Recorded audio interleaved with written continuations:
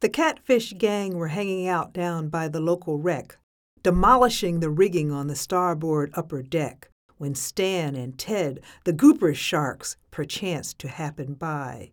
The catfish leapt down from the ship and faced them, eye to eye. Young Phineas was furious. He swam right up to Ted. "You sharks are nothing more than stupid villains," Finney said. "You think that you're big heroes, roughing up defenseless snails. Well, let's see how you look with catfish claw marks down your tails."